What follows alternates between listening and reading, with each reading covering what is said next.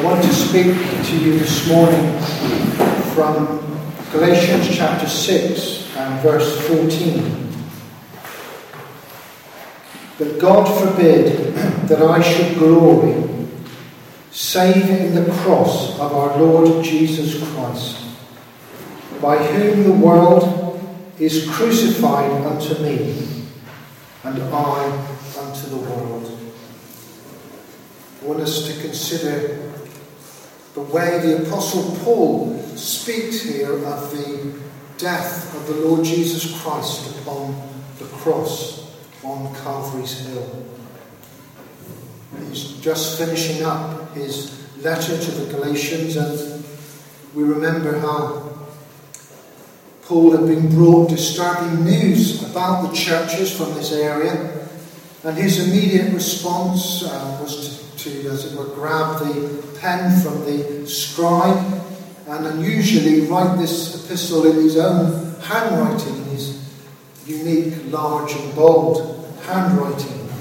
And he writes this impassioned letter. Oh, foolish Galatians, who hath bewitched you, he says. He's not referring to the local witches, of whom actually there are plenty, but he's talking of certain other Christian teachers, Jewish Christian teachers, who had been going around these churches in Galatia, teaching that in order to be accepted by the Lord Jesus Christ, you had to submit to circumcision and go back under the old Jewish law. Paul had no doubt, of course, that the Torah had come from God, but he taught and preached that there had been a great rupture in the affairs of heaven and earth. And he preached that now, in Jesus Christ, neither circumcision availeth anything, nor uncircumcision, but faith which worketh by love. So to demand that the Galatians must undergo a physical operation to be a Christian was to say that what Christ had done was inadequate to save people. And that always seems to be Satan's main tactic, isn't it? To confuse the entrance point into salvation. And that's the same even today. To sow confusion in people's minds as to the true way to become a Christian. Over and over again, Paul, in his letters and in this letter, emphasizes that a man is justified not by the works of the law, but by faith of Jesus Christ, as Paul writes. Even we have believed that in Jesus Christ, that we might be justified by the faith of Christ, and not by the works of the law. For by the works of the law shall no flesh be justified. Chapter 2 and verse 16 of Galatians. And in chapter 2 and verse 21 he writes starkly, for if righteousness came by the law, then Christ is dead in vain.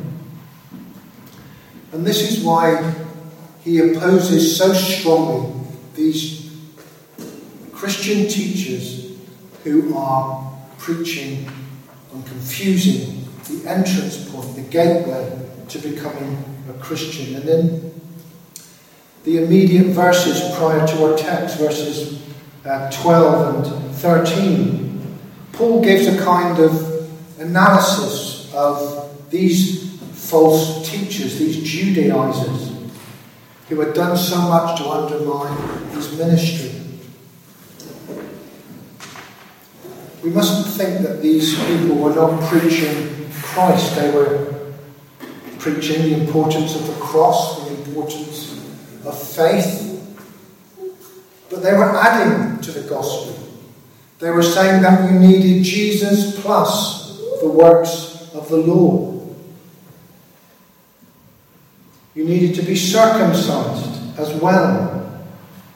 But Paul, in great contrast to these false teachers, declared to the Jews in Pisidian Antioch in the Acts of the Apostles, he says, "Be it known unto you, therefore, men and brethren, that through this man is preached unto you the forgiveness of sins, and by him all that believe are justified from all things, from which ye could not be justified by the law of Moses." So you see, they're saying you have to be justified by faith plus the law.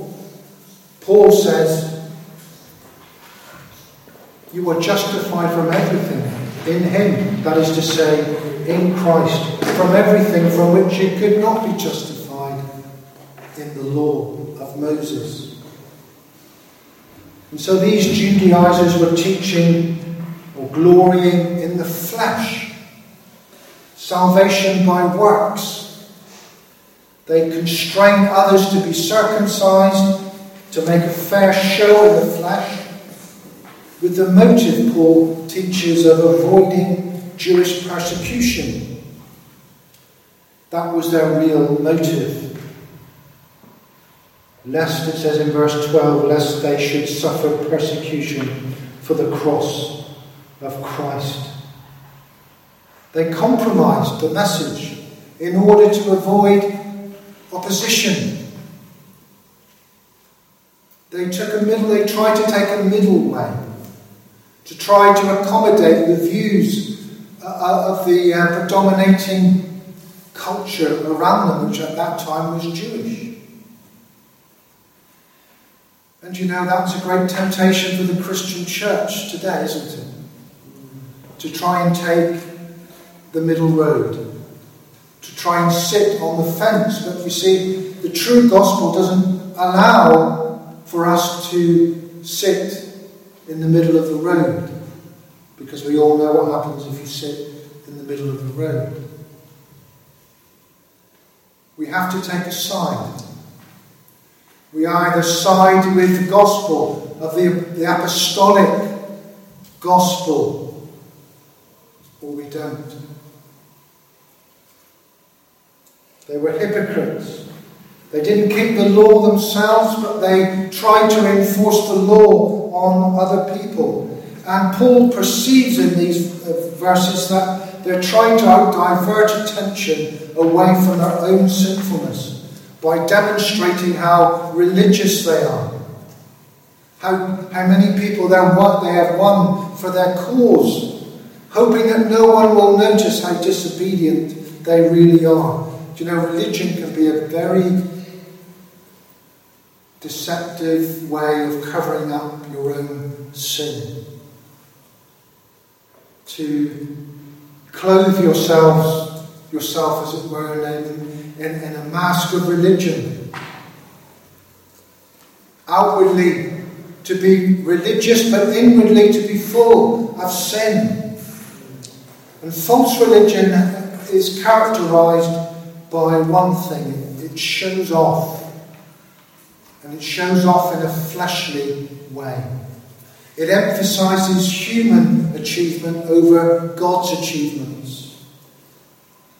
In all religions, and even in some forms of Christianity, the belief is that human good deeds at least play a part in salvation.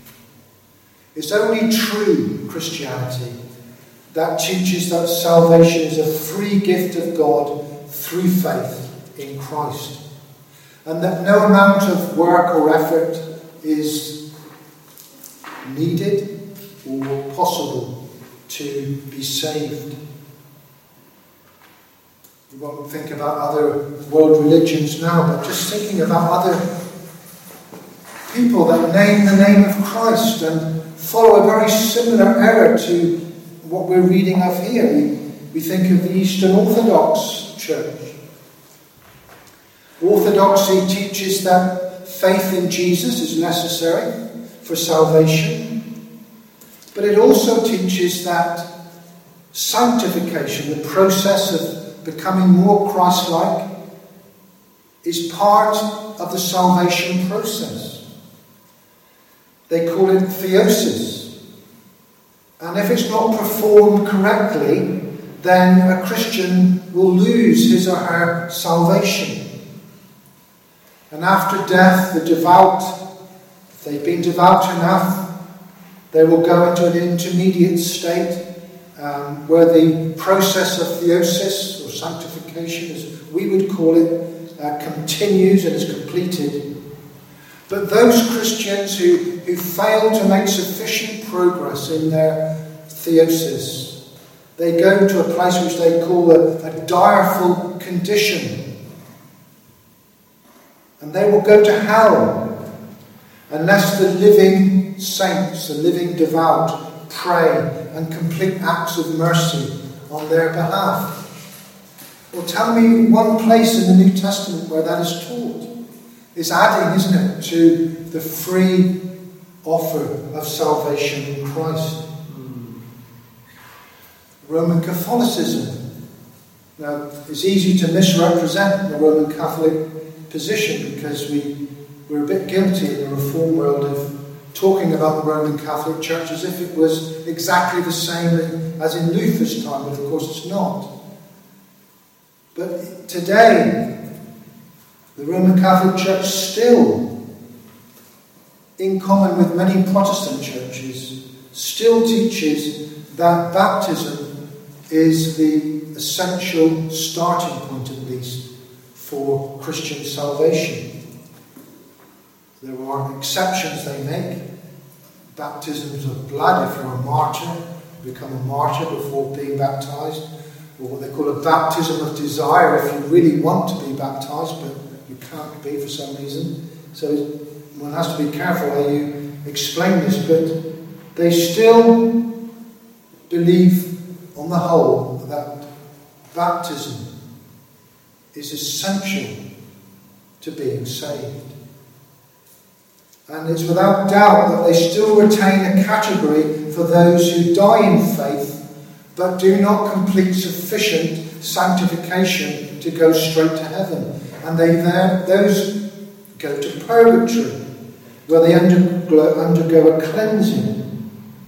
And this cleansing can be shortened in time, in the period of it, by the offerings and the prayers of Christians on earth. Again, where is that in the Bible? And as I say, it's not just confined to Roman Catholics and Episcopalians. We know particularly high Anglicans believe in baptismal regeneration. Methodists do have a form of it. And even some Calvinists, some Reformed churches now are teaching baptismal regeneration. There's ever-growing confusion in the Reformed world about the meaning of justification by faith. And this is the tactic of the enemy, to confuse the entrance into faith, the way a man or a woman, a boy or a girl is saved. Today, as in the time of Galatians, there is still a kind of religion which is very similar to Christianity, but which is really glorying in the flesh. But in contrast to this type of glorying or boasting in religion and outward shows or forms, Paul writes, "God forbid that I should glory, save in the cross of our Lord Jesus Christ, by whom the world is crucified unto me, and I unto the world." Paul, in other words, will not glory in fleshly human achievements, works of religion, adherence to the Mosaic law and circumcision. God forbid that I should glory in any of that, he says. He puts no faith in it. He puts no weight upon it. He has no confidence in any of that for his salvation. He doesn't rely on his track record with God, his national religion, his religious pedigree. And he, perhaps more than anyone, had every reason to have confidence in the flesh. He wrote of this in our reading in Philippians 3. He says, though I might also have confidence in the flesh, if any other man thinketh that he hath, whereof he might trust in the flesh, I more. And then he goes on this long biography, doesn't he, of how, about his Jewish heritage, what he attained in religion, his zeal, his legalistic, blameless law-keeping. And there was so much that he could have argued he could go to God with, to say, I stand on all of this human achievement. Lord, accept me for all this that I have done. But what does he do? He goes completely the opposite way, doesn't he? He says, what things were gained to me, these I counted loss for Christ. Yea, doubtless, and I count all things but loss, for the excellency of the knowledge of Christ Jesus my Lord, for whom I have suffered the loss of all things, and do count them as done, that I may win Christ. The strength of that word is rather lost in translation. You probably wouldn't be allowed to say it if it was a literal one-for-one translation. But he counts them. He counts all his human achievement as done, that I may win Christ. No outward ritualistic religion, no pomp or ceremony, even his genuine efforts to obey the law of God, his religious zeal, his tradition and culture, none of that would he put any confidence in, that I may know him. I will only glory, he says, in the cross of our Lord Jesus Christ. That's the only one thing that I will glory in. Dear friends, I wonder this morning whether we're aware of the danger of even subconsciously relying on ourselves, things within ourselves. It's particularly a temptation. It was for me, being brought up in a Christian home, really not knowing anything else but Christian language, Christian values. Christianity was in the atmosphere at every meal. It was like growing up in a Christian vacuum, where you really heard very little of other voices. And it's so easy to think that all of that which is around you is within you, and that you are a real Christian when you're brought up in a Christian home.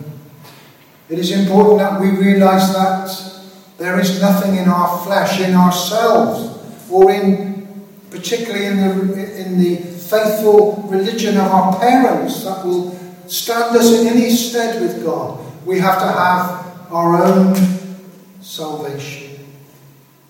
We have to know him, Christ, ourselves. No one else can do it for us. And Paul, he was a very religious man. And he said everything that was in him, he counted as done, compared to knowing Christ. All that he had done, he counted as loss, that he may win Christ. I just want to consider a couple of things quickly about this statement in chapter 6, verse 14. The strangeness. I want to consider the strangeness of this statement and how baffling most people found it to be, that Paul would say, God forbid that I should glory save in the cross of our Lord Jesus Christ. What an amazing statement that must have sounded to those around who didn't really understand the cross. Tom Holland, in his book Dominion, begins the opening chapter some 3 or 4 decades before the birth of Christ by referring to Rome's first heated swimming pool. And Rome's first heated swimming pool was built on the Esquiline Hill, just outside the ancient city walls. Over time, this area became covered with with luxury villas and gardens. But for many centuries it had been left undeveloped. Why had it been left undeveloped? It was because it was the burying place of dead slaves. This was the dumping ground for slaves, for Roman slaves. It had been the place set aside for the execution of slaves who had run away or broken the law or displeased their masters in some way. And when the labourers first began work on the swimming pool, a corpse-like stench still hung in the air, and the more they dug down, the worse it became. The smell of executed slaves, even the vultures which picked the bodies clean, are famously known as the birds of the Esquiline. You may have heard of them. And it was here where troublesome slaves were nailed to crosses. And no death was more cruel or shameful or contemptible than the death of crucifixion. It became known as the death of a slave. And not just the death of a slave, the death of a criminal slave. And the Romans drew a veil over crucifixion. They didn't really write about it very much, but they certainly used it. Some deaths, some people are best just not to think about, was their attitude. And yet the gospel that Paul preached was centred on 4 detailed accounts of a crucifixion that took place some 60 or 70 years after the building of this first heated swimming pool outside Rome. The location was a different hill. It was outside the walls of Jerusalem, a place called Golgotha, the place of the skull. And the crucified one was a Jew called Jesus, a preacher from North Galilee, who had been convicted of a capital offence against Roman order.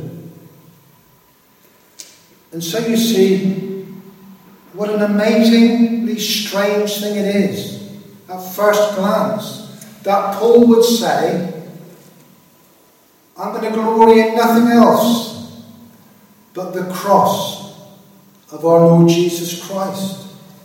It's like saying, I glory in the electric chair, or I glory in the gas chamber, or I glory in lethal injection. I boast in the execution of the Son of God by the form of execution reserved for criminal slaves and Rome's enemies. What a thing to say. And yet the preaching of the death of the Lord Jesus Christ on the cross is the very heart of the Christian message. It's the central thing in Christianity that matters above everything else. This was the primary message of the men who founded the Christian church, people called the Apostles. Even more importantly, it was the central message of Jesus himself. We think of how Jesus constantly spoke of the cross. Matthew 16 verse 21 he said, From that time forth began Jesus to show unto his disciples how that he must go into Jerusalem and suffer many things of the elders and chief priests and scribes, and be killed and be raised again the third day. And then there was the occasion where the disciples were getting all mixed up about the kingdom of God, and Jesus said that they needed to rethink everything. And he said, Whosoever will be chief among you, let him be your servant, even as the Son of Man came not to be ministered unto, but to minister and to give his life a ransom for many. And then just think about the Last Supper, how Christ arranged it, how he told them what to do. And as they were eating, he took the loaf and broke it, saying, "This is my body which is given for you." And likewise he took the cup and said, "This cup is the New Testament in my blood, which is shed for you." You see, the cross was central to the ministry of Christ. And then the preaching of the cross is central in the Acts of the Apostles. There are many examples, but we think of Paul's long sermon in Antioch in Acts 13. And it says, "For they that dwell at Jerusalem and their rulers, because they knew him not, nor yet the voice of the prophets, which are read every Sabbath day, they have fulfilled them in condemning him.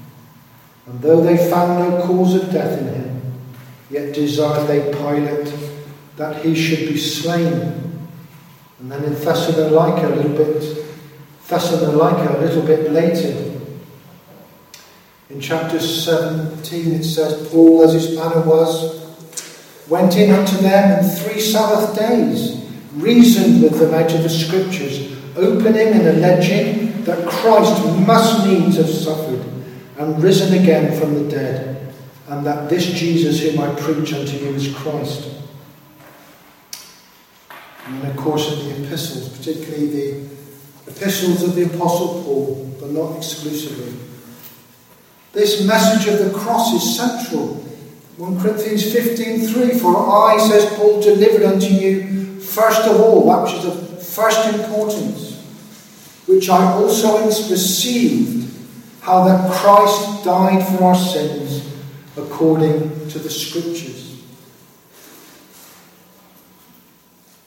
There was a time when he was ministering to the Corinthians where he sums up his ministry in a sentence, and of all the things he could have said about the time he'd spent at Corinth, this is what he says. He says, "I determined not to know anything among you save Jesus Christ and him crucified." That was his message. And many were absolutely baffled by this message of the cross. Why emphasize the cross of all things? Paul acknowledges this. He says, "For the preaching of the cross is to them that perish foolishness." And in 1 Corinthians 1:23 it says, "But we preach Christ crucified, unto the Jews a stumbling block, and unto the Greeks foolishness." Yes, it's a very strange thing, isn't it, to make the central aspect of your message the cross, a despised and dishonourable way to die. But for Paul, he says, "God forbid that I should glory in anything else, save in the cross of our Lord Jesus Christ." So why? Why does Paul think this way? Why does Paul talk this way about the cross? And we have to get this right, dear friends. You see, there's a way of looking at the cross or considering the cross which misses the mark. There's a way where many people do it where they admire the cross. They admire the self-sacrifice of Christ. They spend ages thinking about the physical aspect of Christ's suffering, which of course is enormous. When the Lord Jesus Christ was on the cross, there were the crowds. Many were watching it in the crowds. But I wonder how many of them really understood what was going on. You see, there's a way of looking at the cross, and even the cross being part of your religious life, where you're just a spectator. You're just admiring it from afar. It's easy to become sentimental about it. to admire the beauty of the self-sacrifice, to become fixated with the physical representations of the cross in art. It's easy to turn the cross into a kind of superstition. It seems when you watch football these days, every second footballer seems to cross himself as they come onto the pitch. Well, I'm sure there can't be that many Christians in football. You see, it's easy to use the cross as a kind of lucky charm, as a kind of superstition. There's nothing in the Bible that I can see that forbids the wearing of crosses around our necks. I don't myself, or placing them on our walls, but we have to be very careful to think that there's any spiritual value in doing so.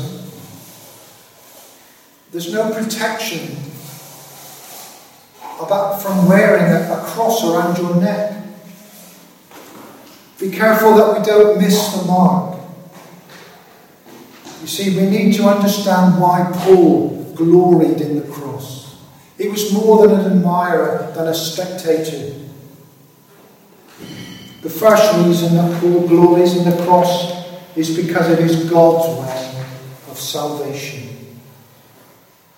It is God's way of salvation. What happened to our Lord? As our Lord died upon the cross, is the very thing that saves you and I, or any sinner that comes to Christ. If Christ had not died upon the cross, no one would ever be saved. It is a saving event. It's the act by which our salvation is accomplished. This is what Jesus said himself in his parting word to the disciples. In Luke 24 he says, "Thus it is written, and thus it behoved Christ to suffer and to rise from the dead the third day, and that repentance and remission of sins should be preached in his name among all nations, beginning at Jerusalem." You see, the cross. To be saved means that your sins are forgiven and that you are reconciled to God through what Jesus Christ achieved upon the cross. You become a child of God through what the Lord Jesus Christ achieved upon the cross. He dealt with sin. He dealt with that which is the barrier between us and God, sin. And as the great substitute, the Son of God took upon himself the sins of the whole world. And it is through the cross that you and I are saved. The second reason, as we close,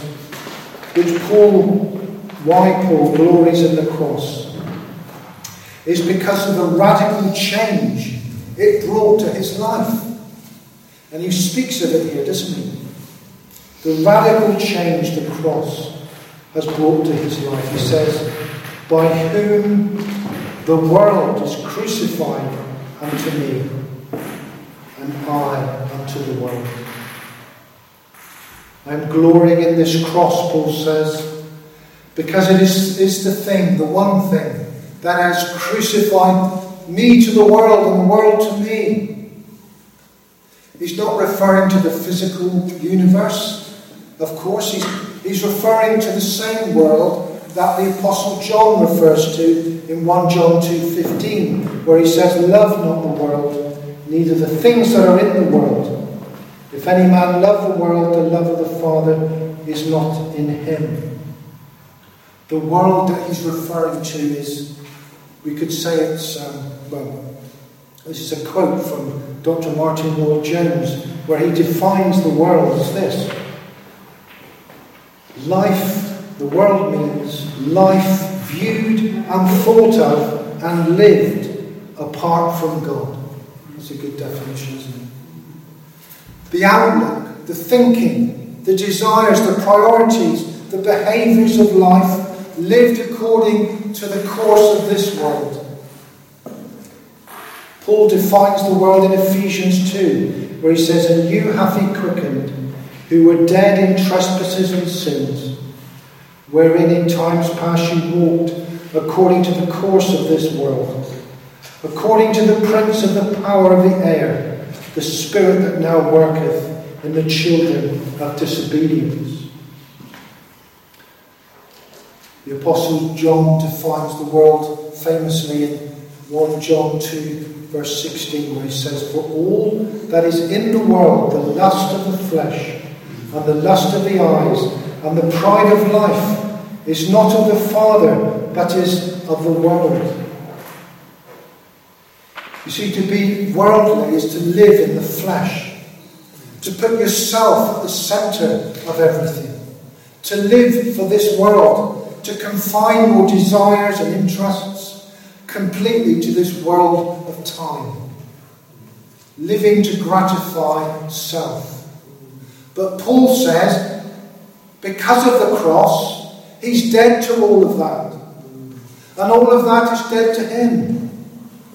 He will have nothing more to do with it. He's crucified with Christ, he says earlier in this epistle. "I am crucified with Christ, and now the world is dead to me, and I am dead to the world." You see, for Paul, the cross meant a radical transformation of life. He no longer belongs to himself. He says in the 17th verse of chapter 6, "Let no man trouble me, for I bear in my body the marks of the Lord Jesus. I bear in my body the stigmata of the Lord Jesus, the brand marks of a slave." You see, the Romans branded their slaves. It was a sign of ownership. This slave belongs to this particular master because he has this particular brand on his body. It was applied to cattle as well, so that if cattle got lost, then they would know which farmer it belonged to. The same happens on the hills of Exmoor today. But you see, Paul says, "Trouble me no more, because I have the marks of Jesus on me." Through all his suffering and all the flogging and all the physical torture he went through on behalf of Christ, he bears the stigmata, the signs of ownership, that he is the slave of Christ. You see, he no longer belongs to himself. He belongs to someone else, his master. The cross has won his heart. The cross has meant that he wants to live for nothing else and no one else but the Lord Jesus Christ. "I live," he says, "yet not I, but Christ liveth in me." Dear friends, as we close, is this true of you? Has the cross transformed you? Is the world dead to you? Or are you still in the world, even if it's just in your mind? A.W. Tozer, one of the holiest men I think who has ever lived, he wrote these amazing words. He says, "To be crucified means first, the man of the cross is facing only in one direction. Second, he is not going back. And third, he has no further plans of his own." You see, it was true of every poor slave who was marched to the Esquiline Hill. It was true of every poor person that died on Golgotha, that they were never going to return to the city from which they had just walked, bearing their cross. There was no going back. And this is what we forget sometimes about being a true Christian. Once you're on a cross, you're only facing one way. There's no more plans for you. Your life is set, and there's no going back. And if, dear friends, we lived our Christian lives that way, what a difference we would make to the world. So, dear friends, let us glory. Let us glory in the cross of our Lord Jesus Christ and live for him. Amen. Amen.